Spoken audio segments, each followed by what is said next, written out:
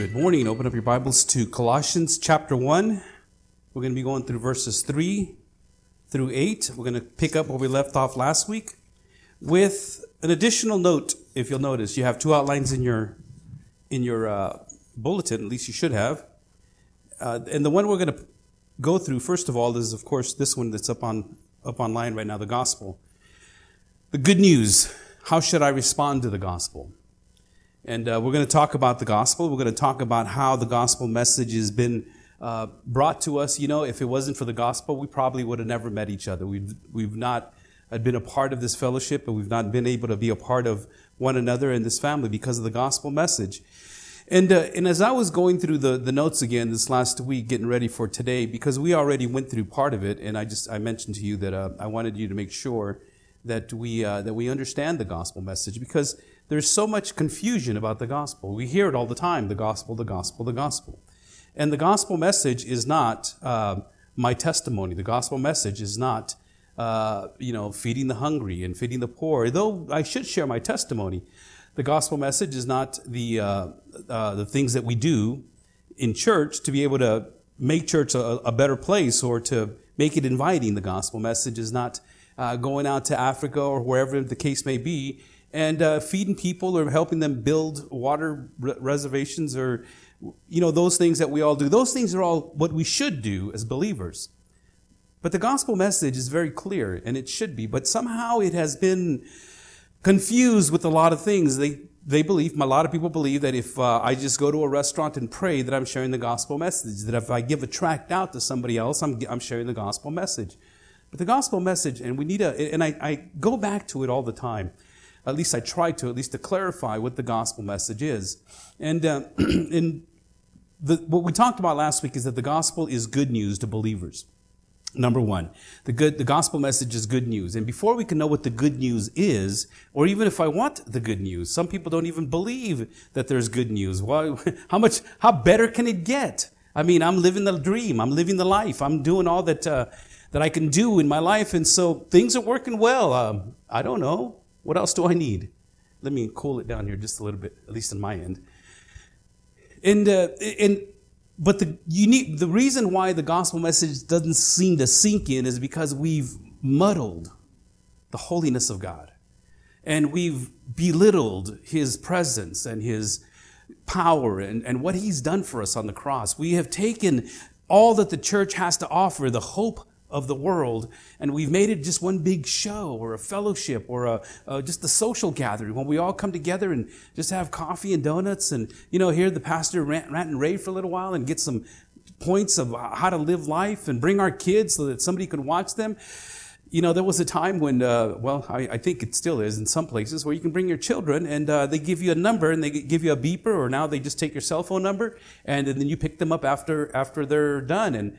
And what some people were doing at some of these churches were dropping off their kids and going Christmas shopping, during church. They have instant babysitters come back in an hour and a half after service was done and pick them up after that. And so it's kind of very humiliating and belittling of God when we don't understand why it is that we share the gospel message, the good news, because there is bad news. There is bad news. We went over that last week. And the gospel message is because we have done sin. We have sinned from the very beginning. The moment I lied, the moment I've thought of impure thought, we sin.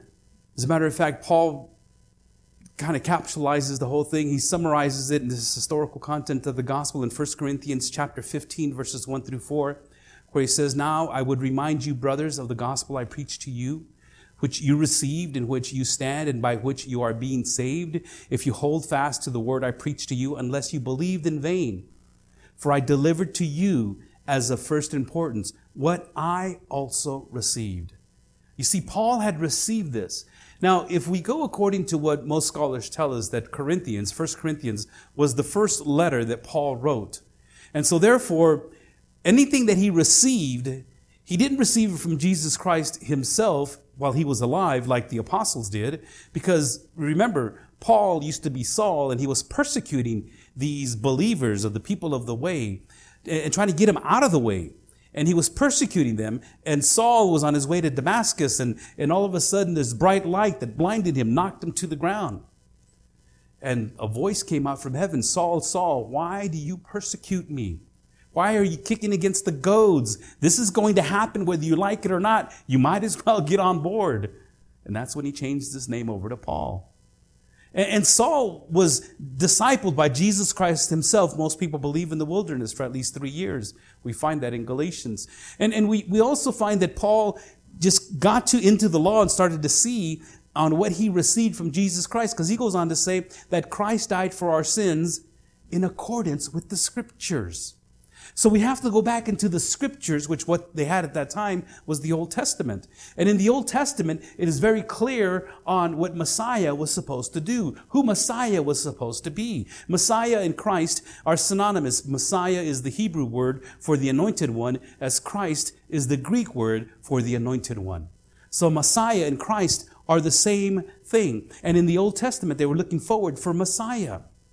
And it's interesting because in the Old Testament, and a lot of the scholars and a lot of the Pharisees and those that followed God and read the Scriptures, they had specific signs of who he was going to be and how he was going to be born. Born of a virgin. We knew he was going to be born in Bethlehem. As a matter of fact, they knew everything about Messiah. Remember the story, and we'll talk about that when Christmas time comes around. The wise men came from the east, from the Orient, and they came looking for that who was called the King of the Jews. We saw the star, which was, again, a prophetic sign in the Old Testament. Where is he to be born? Herod went to the Pharisees, and they went, well, it says here in the Bible that he's going to be born in Bethlehem. And Herod tells them, well, go find him so that when you go to worship him, I want to worship him also. Of course, Herod had some ulterior motives. He wanted to kill this supposed king of the Jew. But these words, these scriptures, these writings had been already written and prophesied about Messiah coming into the world. Those that were casting out demons and those that were healing people prior to Christ, they always knew what to look for. They always knew how to cast out demons, how to heal people that were probably blind, and they used salves and ointments and all kinds of other things to help people. But there were 3 things that they couldn't do, and 3 things that they were looking for that Messiah would do. Number 1, Messiah would cure leprosy. See, no other person was able to cure leprosy from the time of Moses. So they understood that when Messiah comes, he would be able to cure leprosy because nobody else can do it. Number 2, he would be able to heal a blind man that was born from birth, blind from birth.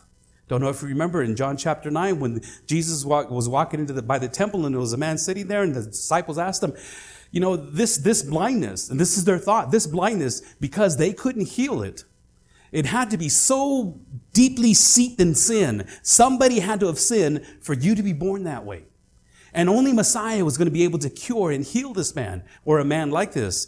And when the disciples saw this man, they asked Jesus, well, who sinned? Jesus, we know you know everything. Was it his parents, or was it this man that he was born blind? And Jesus, remember what he said? No, neither his parents nor he sinned, but so that the glory of God could be shown to you. And he healed him. As a matter of fact, he walks up and goes into the temple, and they're saying, hey, what are you doing? He says, well, I was blind. Now I see. Well, who healed you? I don't know. I wish I knew. I don't know. But all I know is that I couldn't see, and now I can see. And the third thing that Messiah was going to be able to do was cast out a demon that was mute. See, in order for the people of that day to cast out any demons, they had to find out who that demon was. And they would ask them, what is your name? And in the name of God Almighty, the Jehovah God, we cast you out. And they would say his name and they would cast him out. Don't know if you remember the story when Jesus went across the sea and met this man. The first thing he asked him, what's your name? Now, a mute demon couldn't say his name. And so therefore, only Jesus Christ or Messiah can do that, which was Jesus Christ.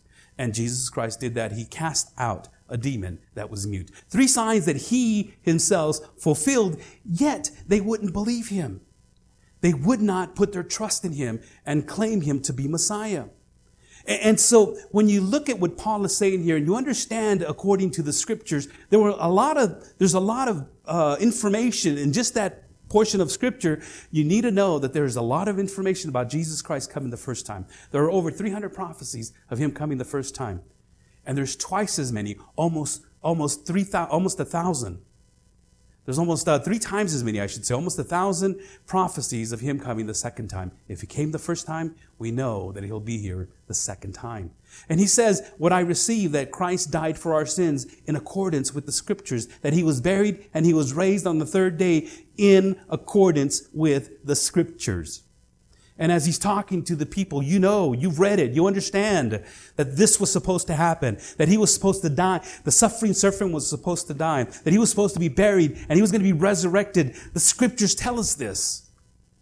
And so what Paul just did, he summarized the Old Testament in this portion of scripture, and he shared with them that not only did he die, buried, and resurrected, and that's what we say. We celebrate Easter because he was killed, he was buried, and he resurrected. But the way the scripture professes it and claims it and shares it about Messiah is of utmost importance. This is why the gospel message is the greatest message that you will ever hear. You need to know the gospel message. For your heart, for your benefit, for your salvation, and the salvation of those that God is going to save. And the Bible tells us that he appeared to Cephas, then to the other 12. And in Isaiah 53:5 is probably, Isaiah 53 is the portion of scripture that was prophesied about Jesus Christ 800 years prior to Christ even coming on the scene. And talks about his crucifixion, talks about his suffering, talks about how he's beat to a pulp, that he wasn't even recognized, how he came as a lamb unto the slaughter and didn't even open up his mouth. It talks about, it's as if the writer, Isaiah himself, is sitting at the cross and just writing everything that is happening. As a matter of fact, if you read Isaiah 53, it is written in such a way that the writer, Isaiah, is in the future looking back at what took place. He's writing about an event that he's already seen by the prophetic vision of God himself as to what was to take place. And he wrote it before it even happened. And when you read the scriptures of how Jesus or Messiah was supposed to come, they were waiting for Messiah. As a matter of fact, they asked John the Baptist, are you the Christ? Or are you the anointed one? Are you the one that we are supposed to be waiting for? He says, no, I'm not even worthy to take off his sandals, let alone be the one. I'm just a voice crying out in the wilderness. That's all I am. I'm just preparing the way until he spots him. There he is, the Lamb of God who takes away the sin of the world. Not sins, but sin. Singular. The one sin that'll cast all humanity to damnation. See, Jesus forgives your sins, and that's what most people are looking for. I want my sins forgiven. I want to be clean. I want to be, without guilt and shame and, but that other part, I like my sin. I like where I'm at. I like involved in it. It brings me pleasure, and sin does. We'll see that in just a little bit. Sin does bring pleasure, and people like hanging out in it because it's fun. Otherwise, if it wasn't fun, nobody would do it.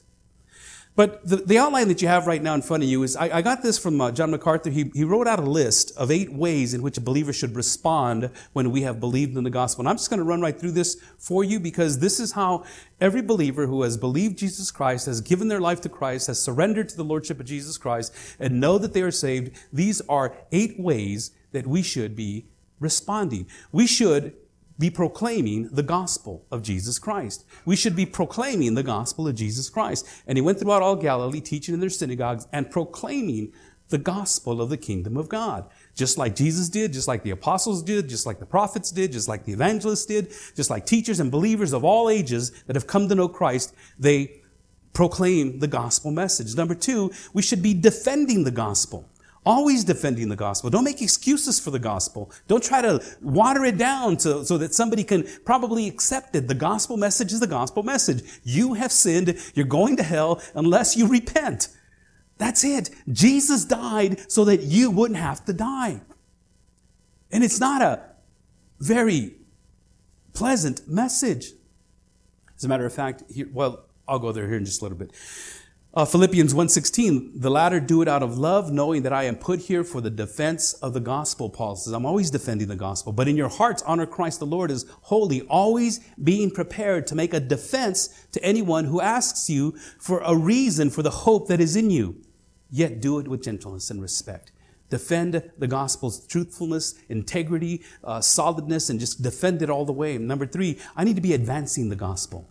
I need to be advancing the gospel. Only let your manner of life be worthy of the gospel of Christ, so that whether I come and see you or am absent, I may hear of you that you are standing firm in one spirit with one mind, striving side by side for the faith of the gospel. We are to work hard to promote, to advance, striving side by side, and do whatever we can to advance this gospel message. The gospel demands of us discipline and strenuous effort. Number 4, we need to be pursuing fellowship in the gospel. And not fellowship with just anybody, but fellowship with believers that are rooted and grounded in the gospel message.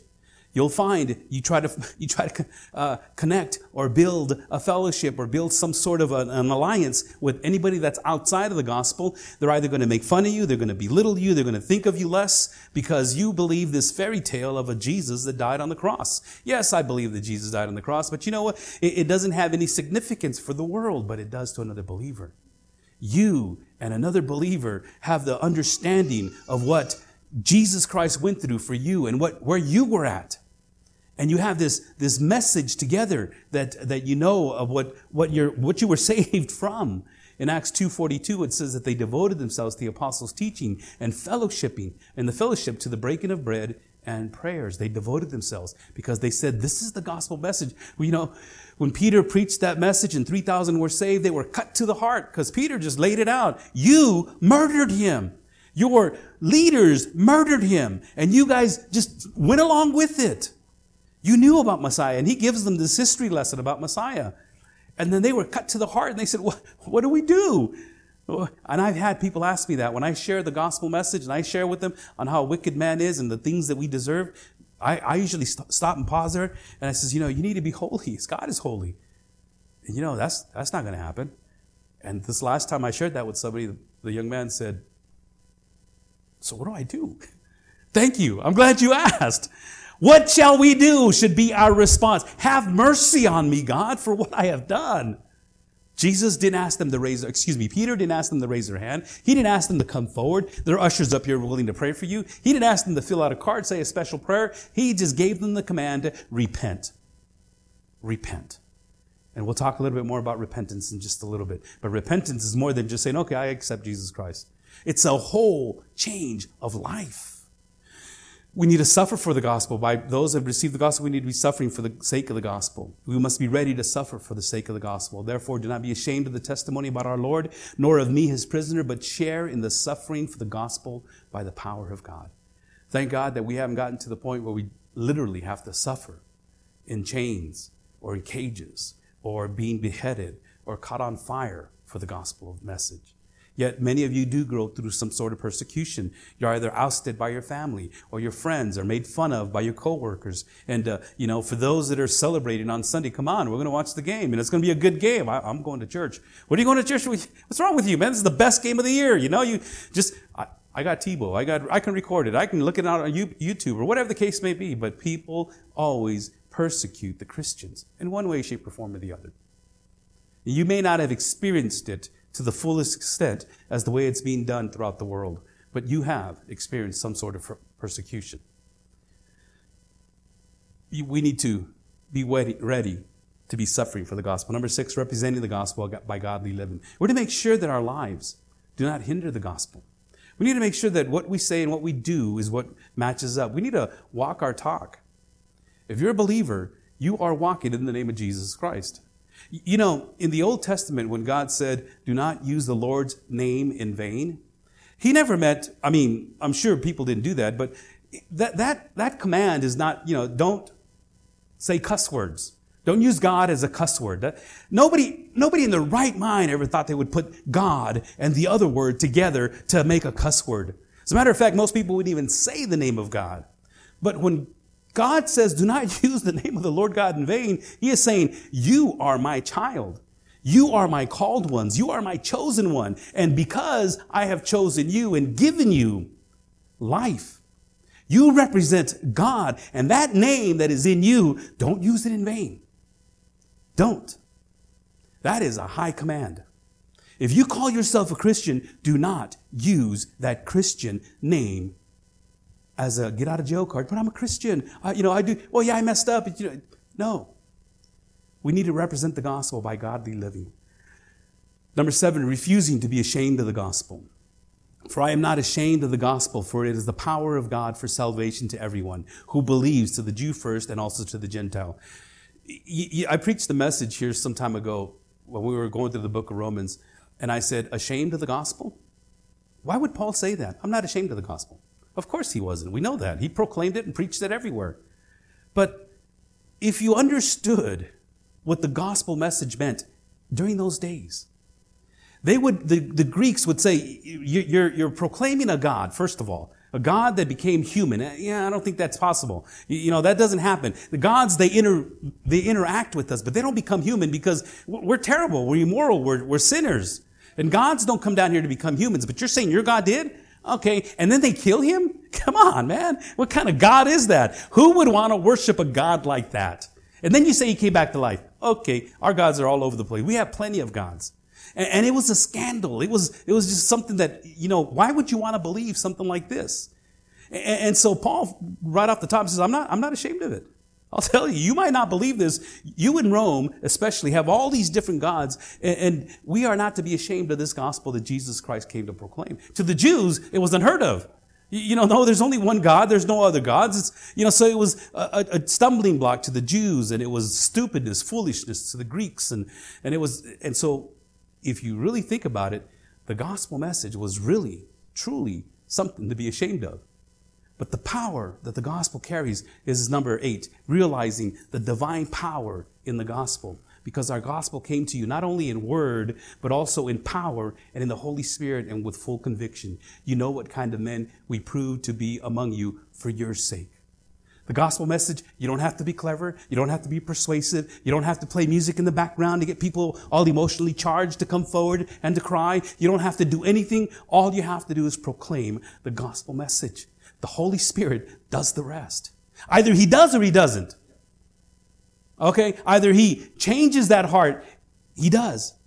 And if the Holy Spirit does not change his heart, I don't care how much persuasion you do, how much money you throw at it, whatever you do, you're not going to change that heart. And we have to get to that point to understand that my responsibility is to share the gospel. It's the Holy Spirit's responsibility to do the saving. That's his job. And we need to understand that. We'll talk some more about that. I don't have to be clever. We need to realize that it carries a divine empowerment. The power of the gospel does not come from this cleverness, of persuasiveness, but it comes from the Holy Spirit. And as we went through this outline last week, we ended up in the gospel message is received by faith. The gospel message is received by faith. In verse 4 of Colossians 1, he says, since we heard of your faith in Christ Jesus and of the love that you have for all the saints. He gives thanks. Paul gives thanks to God, the Father of our Lord Jesus Christ. Paul recognizes that God is the one who is owed thanks. Not Paul, not Epaphras, not anybody else, but God. A lot of times people, there was one time that this man came up to Billy Graham, and he tells the story that this man was just stumbling drunk, and he came up to him and he says, Billy Graham, I want you to know something. You saved my life. About 5 years ago, you saved my life at one of these crusades. And Billy Graham looks at this drunk man and says, it must have been me, because if it was Jesus Christ, you wouldn't be in this situation again. So, yeah, I'm sorry that you think it was me, because if that's the case, you got saved by the wrong person. And that's what a lot of people do. They put their faith in the pastor, the leader, the evangelist, the so-called prophets or apostles that are out there. Paul is thanking God. I thank God for your salvation. I thank God for the faith that you have. I thank God that you have faith in Jesus Christ and no one else. Because you see, it's by grace that you're saved. It is by grace that you have been saved through faith. And this is not of your own doing. The faith that you have is a gift of God. It's a gift of God. Where the subject line is in Greek, it takes all of that verbiage and puts it on the word faith. It is by grace that you've been saved. Okay? Now, you've been saved through faith, and this is not of yourself, this faith that you have. And I know a lot of people are well, of course, grace is also by faith, and that is given to us by God, but the emphasis is on faith. It is the gift of God. In 1 Timothy 1:13, look at this. Though formerly I was a blasphemer, a persecutor, an insolent opponent, but I received mercy because I had acted ignorantly in unbelief, and the grace of our Lord overflowed for me with the faith and love that are in Christ Jesus. It overflowed. I couldn't do it. He had to overflow me. He had to give me. We talked about faith last week. What is faith? Faith according to Hebrews 11:1, is the assurance of things hoped for, the conviction of things not seen. And it's not something that you wish for, I desire, I hope I get it type of thing. No, in biblical terms, in the New Testament, hope is an expectation. I know it's coming. I am putting all my hope, all my expectations. I am awaiting this, whatever, faith. And when you have that kind of faith, you're awaiting the return of Jesus Christ. You're awaiting your presence in the presence of Jesus Christ. You are awaiting to be taken up either through the rapture or through death. To be in God's presence, to be absent from the body, is to be present with the Lord. Faith means to be persuaded that something is true and to trust in it. You put all this faith in it. Far more than mere intellectual thinking or thought, it involves obedience. Faith always involves obedience. Always. The concept of obedience is equated with belief throughout the New Testament, always. When you have faith, you obey. You see, a lot of people say they have faith, and James says, well, you say you have faith? Well, I got works. What good is your faith without works? It's dead. If you have faith, then you will work out your salvation. You will obey what God is saying. And there are many people that are disobedient to God's word, yet claiming to have saving faith. And it's further from the truth. It is God who gives you this faith. John 6:44 tells us, no one can come to me unless the Father who sent me draws him, and I will raise him up on the last day. Philippians 1:6, because God gives you that faith, guess what? I am sure of this, that he who began a good work in you will bring it to completion at the day of Christ Jesus. It is he who started that work. It is he who gave you that faith. It is he who holds you. And because he gave it to you, he holds you, and he's bestowed you with this faith, guess what? He's going to see it on to completion. You won't lose it. It goes to the end. Faith always leads to obedience. John 3:36, whoever believes in the Son has eternal life. Whoever does not obey the Son shall not see life, but the wrath of God remains on him. Faith, beloved, is an active, working faith. You know this faith. You believe in Jesus Christ. You operate in it. And you put all your trust in it. And if Jesus says to do something, you do it. If he says don't do it, you don't do it. Because there's going to come a time. Whoever does not obey the Son shall not see life. But those who believe in his Son, they will. As a matter of fact, Paul talks about this in 2 Thessalonians, in flaming fire, inflicting vengeance on those who do not know God and on those who do not obey God. There are those that just don't want to have anything to do with God. They don't want to have a relationship with God. They don't know God. And those that do know God, they don't obey him. There's going to be this flaming fire inflicting vengeance on those two groups. Those that want nothing to do with God and those that know God and are disobedient to God. Beloved, faith always brings obedience. And being made perfect, he became the source of all eternal salvation to all who obey him. You see, in Acts chapter 6, as the gospel is being spread, people are starting to hear the word. And those that were the hardest to get across to were the Pharisees. They were the religious right, the righteous people. We know God. We know the commandments. We know it forwards and backwards. Come on. You're telling me that I need salvation? But in Acts chapter 6, it says, and the word of God continued to increase, and the number of the disciples multiplied greatly in Jerusalem, and a great many of priests, those that were part of the Sanhedrin, the priests, they became obedient to the faith. When you commit your life to Christ, obedience follows faith. And sometimes people tell me, oh, it's hard to do this. Yeah, because you're trying to do it on your own strength. You got to do it according to what God has given you, through whom we have received grace and apostleship to bring about the obedience of faith for the sake of his name. Romans 16:26, but has now been disclosed and through the prophetic writings has been made known to all nations according to the command of the eternal God to bring about the obedience of faith. See, faith is not just saying, okay, I believe. I have faith. I know that God exists. I know that he died on the cross. I know that he resurrected. Faith always brings obedience. Biblical faith is not just a leap in the dark. It is based on the fact and grounded in evidence, in the evidence of your life, in the evidence of those that are around. As a matter of fact, as I mentioned earlier, James chapter 2, he says in verse 14, what good is it, my brother, if someone says he has faith but does not have works? What good is it? Can that faith save him?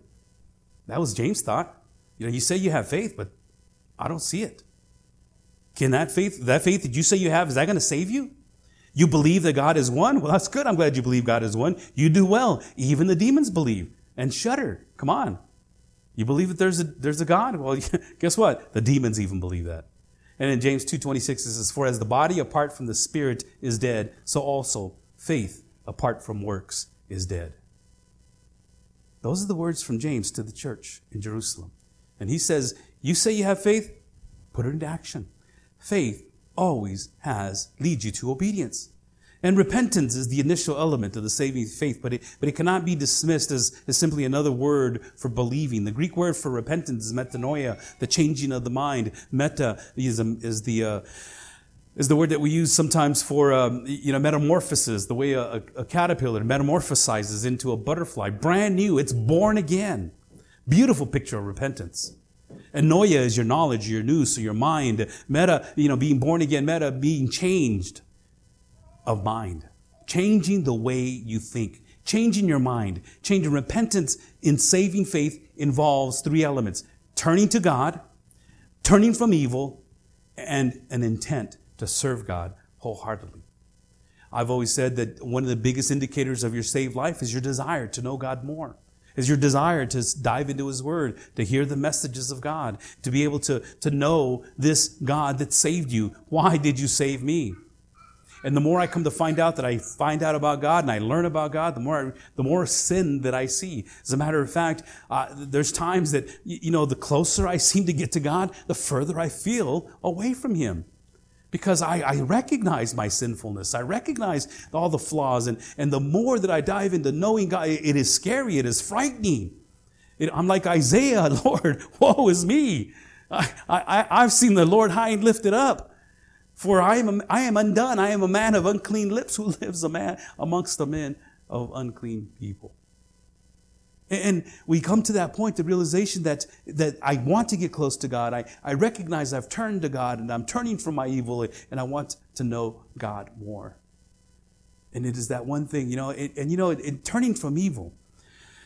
There was a time that I wouldn't have to describe it or explain it or to share with you, okay, this is what evil is. Because in today's culture, like Isaiah 5:20 tells us, woe to those who call evil good and good evil, who put darkness for light and light for darkness, who put bitter for sweet and sweet for bitter. And we see a lot of evil now that many of you can recognize, that a lot of the people think it's okay. In today's culture, people think it's okay. It's all right. God knows. He knows my heart. He knows my intentions. So He doesn't mind if I live with my girlfriend or my boyfriend because He knows my heart. It's not evil anymore. Living in sin. As a matter of fact, it's probably praise. It's better you do that because if you get married, then you have to go through all that trouble of getting divorced. People plan their divorce before they even get married. Kind of some weird thinking, but that's the way our culture is. And I can go on. This is like 5 sermons all in one on how the world, this culture has called all the evil good and all the good evil. But when you come to face with Jesus Christ with the good news of your evilness, you recognize you want to get away from it. Does that mean you never sin again? No. But you don't stay there. You don't stay there like, some people do.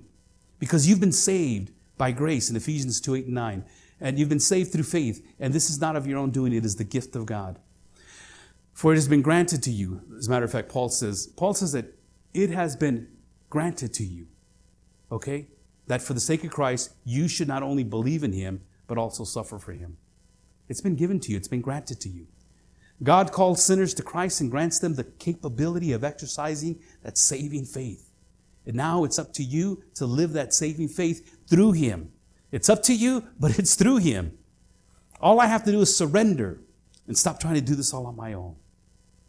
See, because I can't do it. I know I can't do it.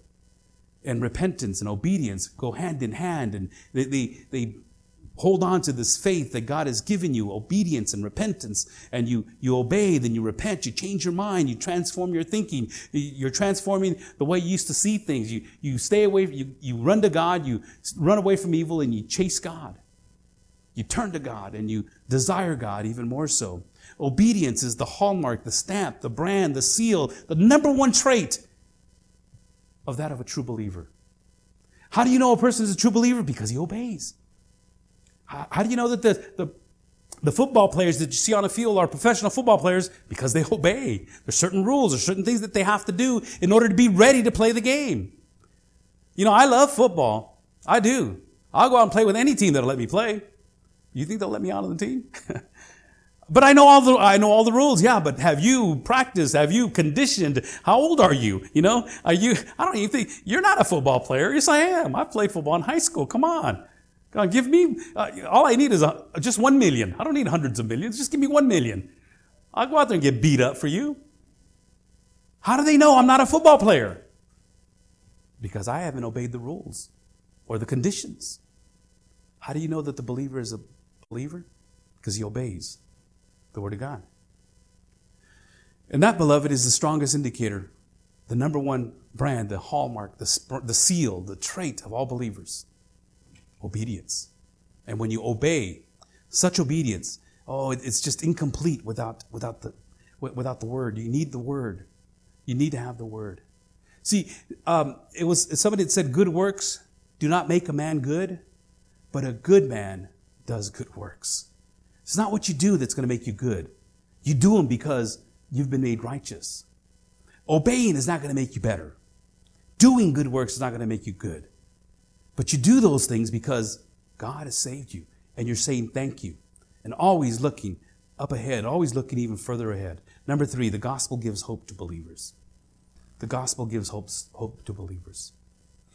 Because of the hope laid up for you in heaven, Paul says in verse 5, of this you have heard before in the word of the truth, the gospel. You've heard that expression before, the gospel truth. This is the gospel truth. It's the gospel, and that's where it comes from, right here. We say it so often. Number 1, we don't know what the truth is anymore. Number 2, we really don't know what the gospel is. But he says here, because of the hope laid up for you in heaven, the hope. See, the one thing that the gospel message gives you is hope. If you don't have hope, now there was a rule of sevens, or a rule of, I think it was a rule of sevens. You know, you can live 7, or maybe it's the rule of threes. Excuse me, it's the rule of threes. You can live 3 days without water. You can live 3 minutes without oxygen. You can live 3, but you can't live 3 seconds. I forget how it goes, but you can't live 3 seconds without hope. You have this hope in your life, knowing, because you've placed your faith, that it's not just a dark faith, it's not just a blind faith. You've placed your faith in the evidence of Jesus Christ that was prophesied hundreds of years ago, that Jesus Christ fulfilled, and the prophecies are fulfilling even now. And you place your hope in your Savior, the hope of the world. And everything is falling apart everywhere. Everything is crumbling down. Evil seems to be rising, and it looks good. And all the good stuff that we used to proclaim now is evil. Bitter for sweet, good for bad. And we see it all happening around us. And the one thing that holds us together and holds us true in the gospel message is that it gives you hope. Hope is one component of the faith, love, and hope. Like in 1 Corinthians 13:13. Now faith, hope, and love abide, these 3. But the greatest of these is love. Paul is thankful not only that the Colossians' faith and love has increased, but also that their hope, their faith and hope are linked together.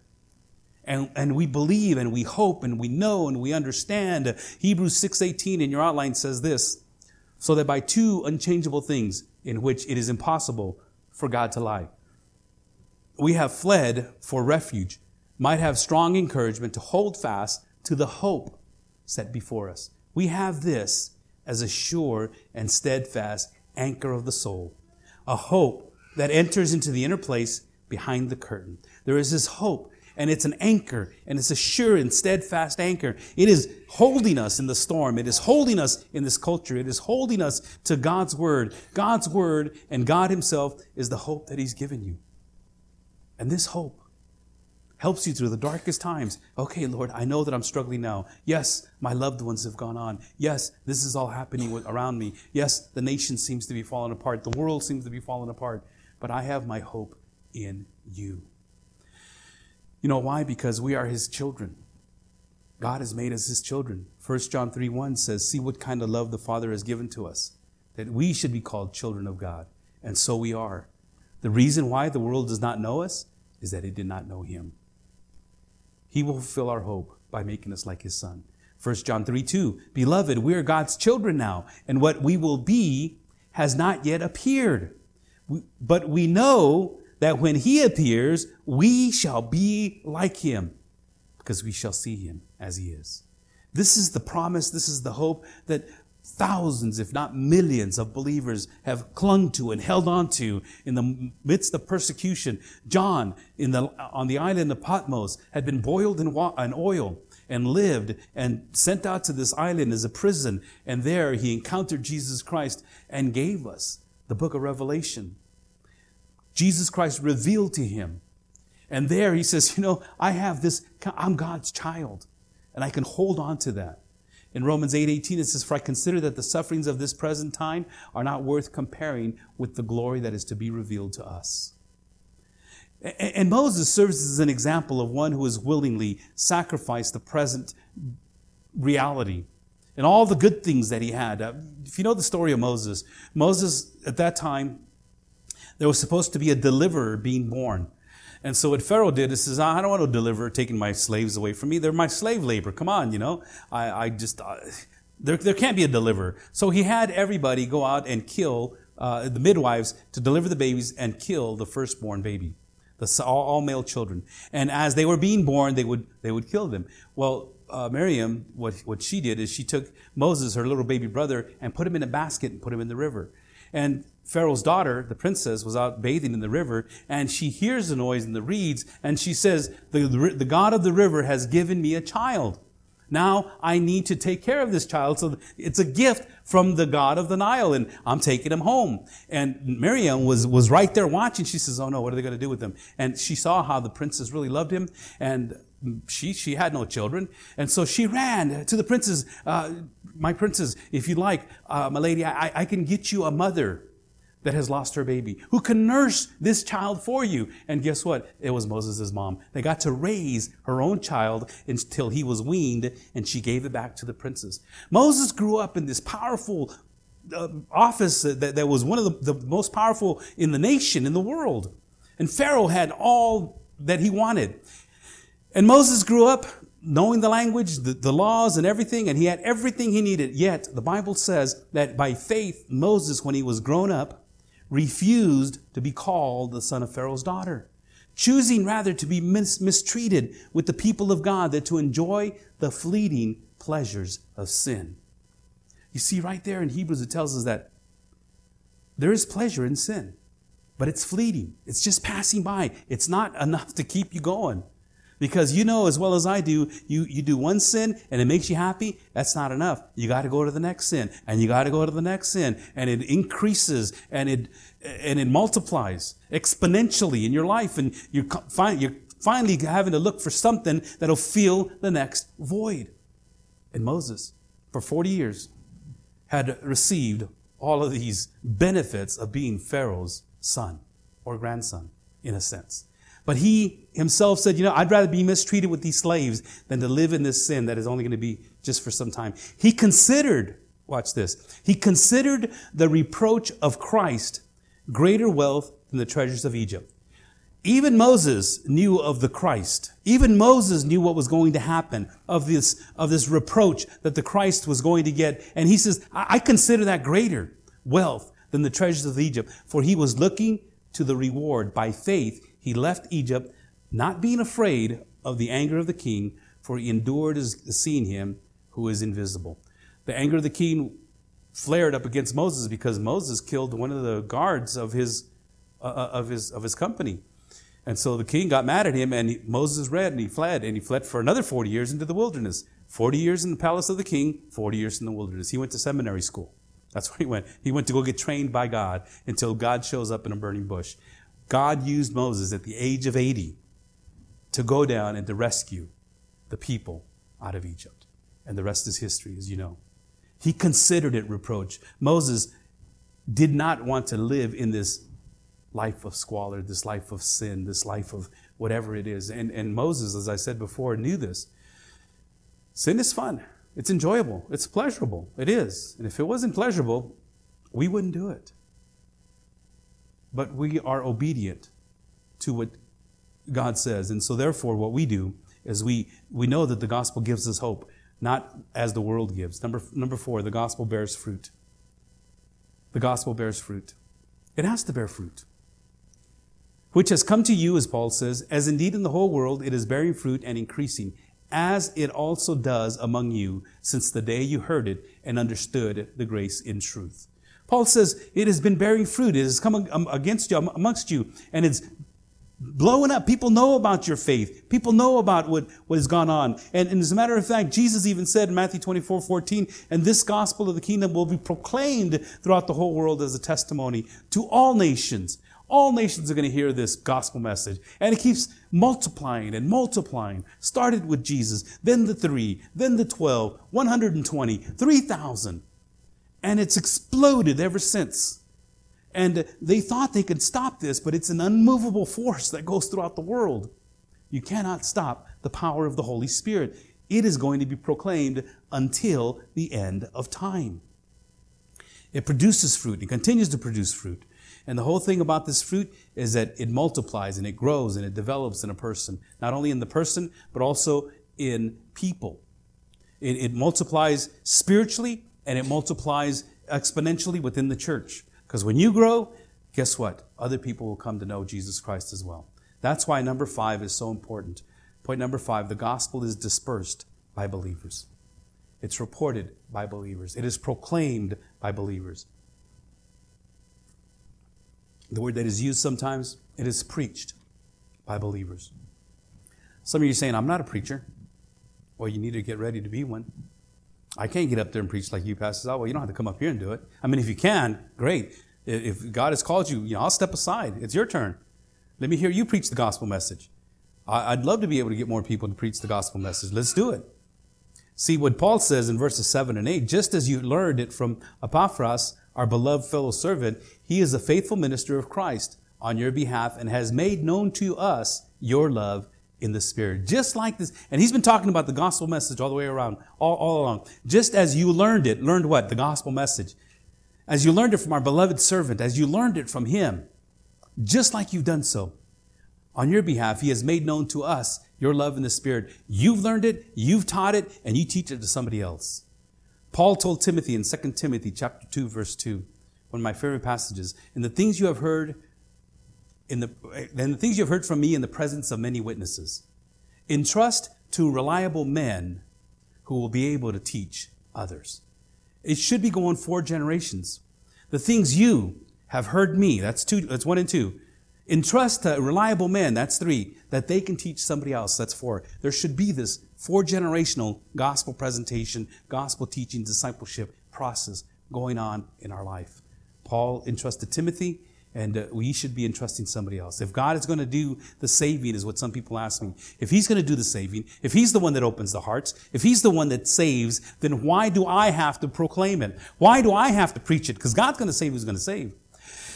That's one of the arguments of predestination, of Calvinism, I guess you would say. That's one of the arguments of people that say, well, if God's already going to choose who he's going to choose and not choose who he's not going to choose, why even go out and evangelize? Which kind of makes sense when you think about it. But if you don't know your scripture, you'll say, okay, well, it makes sense. But if you know your word, you'll know, number 1, first thing is because God commanded it. Go. He said, go and make disciples. A disciple is a learner. A disciple is an apprentice. A disciple is a student of the one that is who is discipling.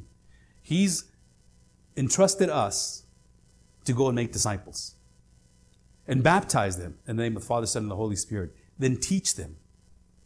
So our responsibility is to go and make disciples. We proclaim, and we go back to the beginning. We proclaim the word and we proclaim the good news. This is the good news because of the bad news.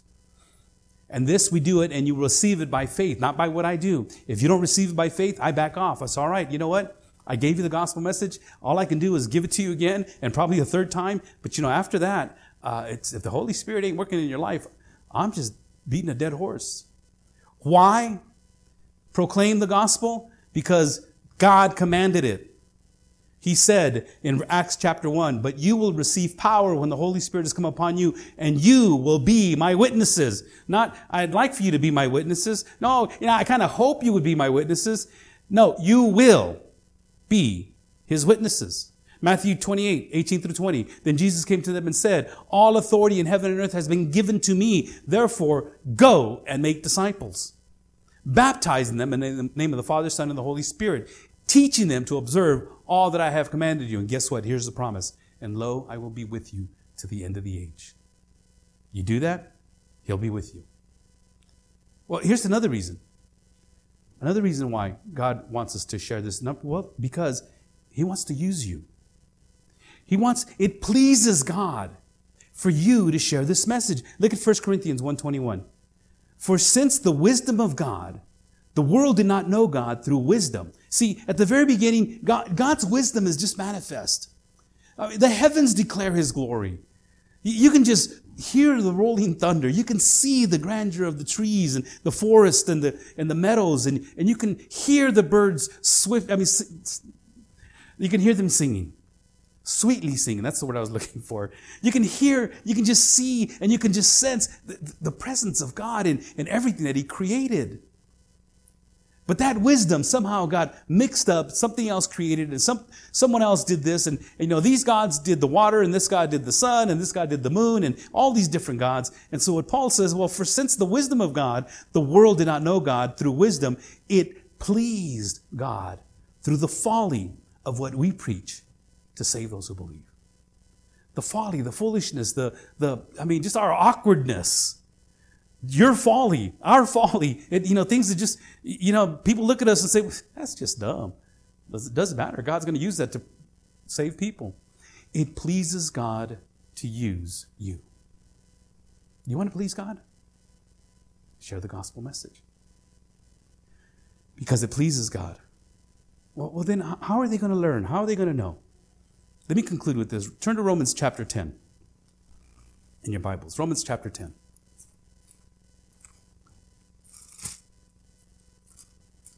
And in Romans chapter 10, Paul has given us this outline of how it works. In Romans chapter 10.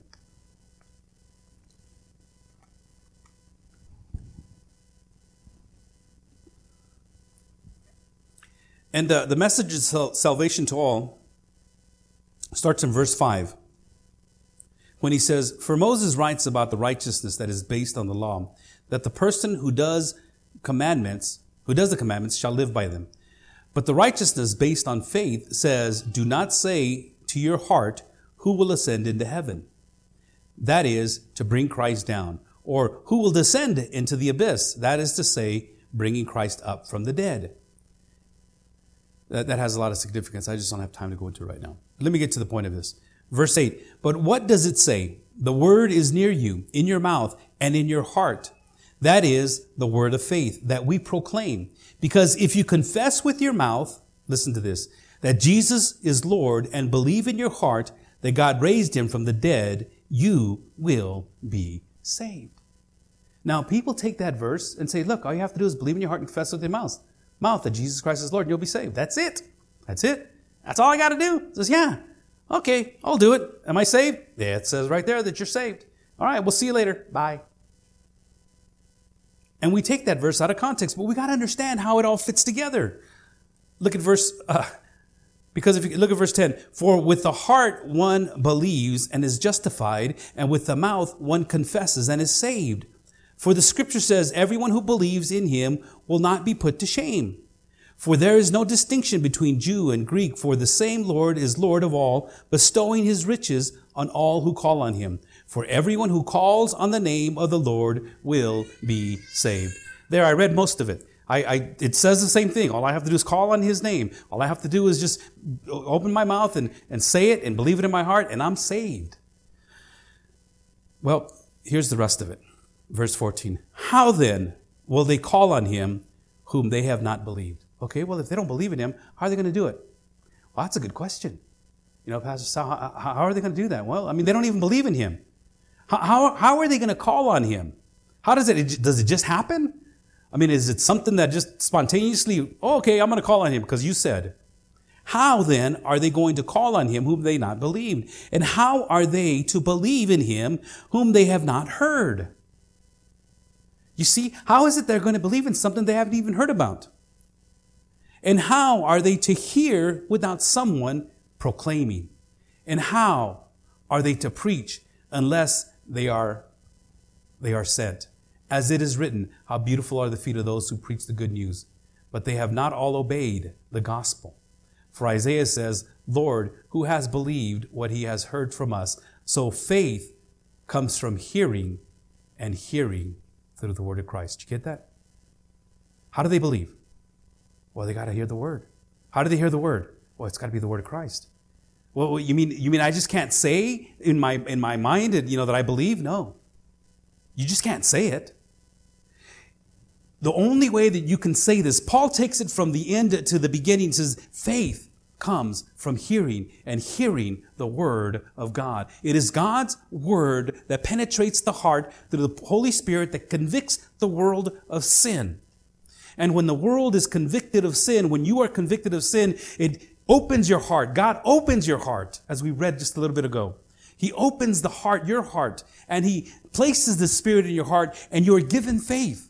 Faith that came to you because you heard the word of God, and it was by somebody proclaiming the word of God. How are they going to hear if they're not sent? How are they going to know and believe if they don't even hear? And Paul takes it all the way down to the end, because faith comes from hearing, and not just anything, but hearing the word of Christ. That, beloved, is our responsibility. God wants to use you. He's commanding you. It brings to him pleasure when you proclaim his word. You see, faith comes from hearing, and hearing through the word of Christ. And as a matter of fact, he makes a little note here, how beautiful are the feet of those who preach the good news. You know what? If your feet hurt, if they're tired, if they got ingrown toenails, if they're crusty, please don't show them to me. When you share bunions, when you share the good news, guess what? You got beautiful feet. You carry the gospel message. You carry the message of Christ. And people hear it. And once it penetrates their ears, it penetrates their heart. And then at that point, the Holy Spirit does the rest. But he wants you, beloved, to share the word, to disperse it, to deliver it, to proclaim it. That is our responsibility. And why aren't people coming to Christ? Well, let me ask you, how many people have you shared the gospel message with? How many people do you know that need to hear the gospel message? Well, Pastor Sal, I'm kind of afraid, I don't know. And, I've shared this with you here a few weeks ago. In China, if they catch you proclaiming the gospel message, they beat you and throw you into prison. In Afghanistan, if they catch you preaching, but they preach the message anyways. In Afghanistan or in Iraq, if they catch you preaching the gospel message, they not only beat you and cage you and threaten you with death, but they take all your possessions, and people continue to preach the gospel anyways. In the United States, I just don't feel comfortable. I'm afraid of what people might say, and so we don't preach the gospel. Beloved, people need to hear the gospel message. We're sinners. We're destined to go to hell. You know a lot of sinners.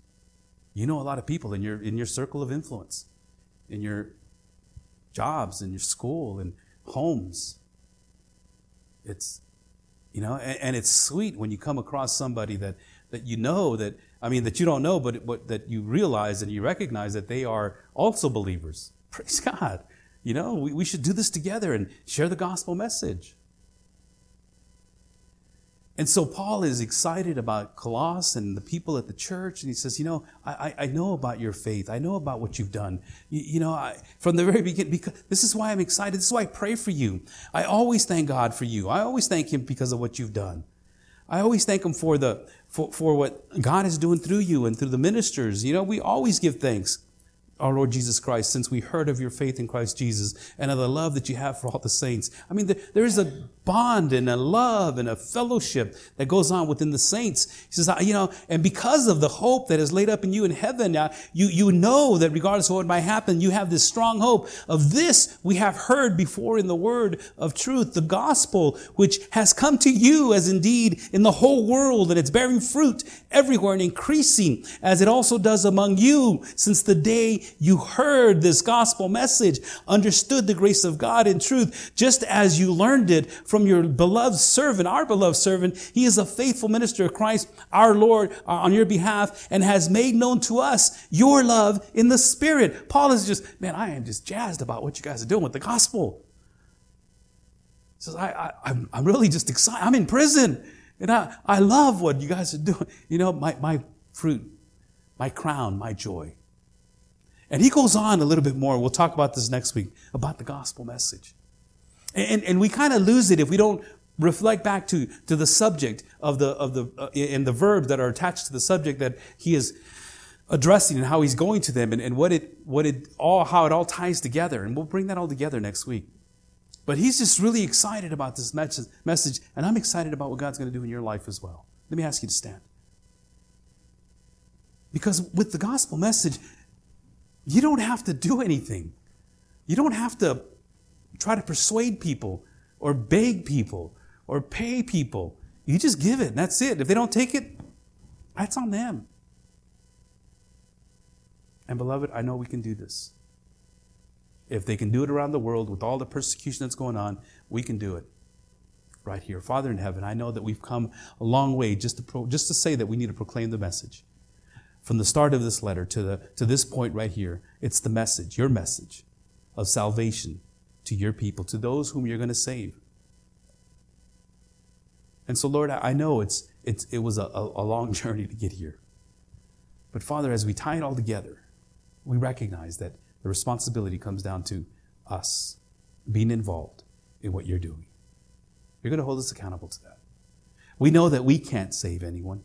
We know that we can't force anyone.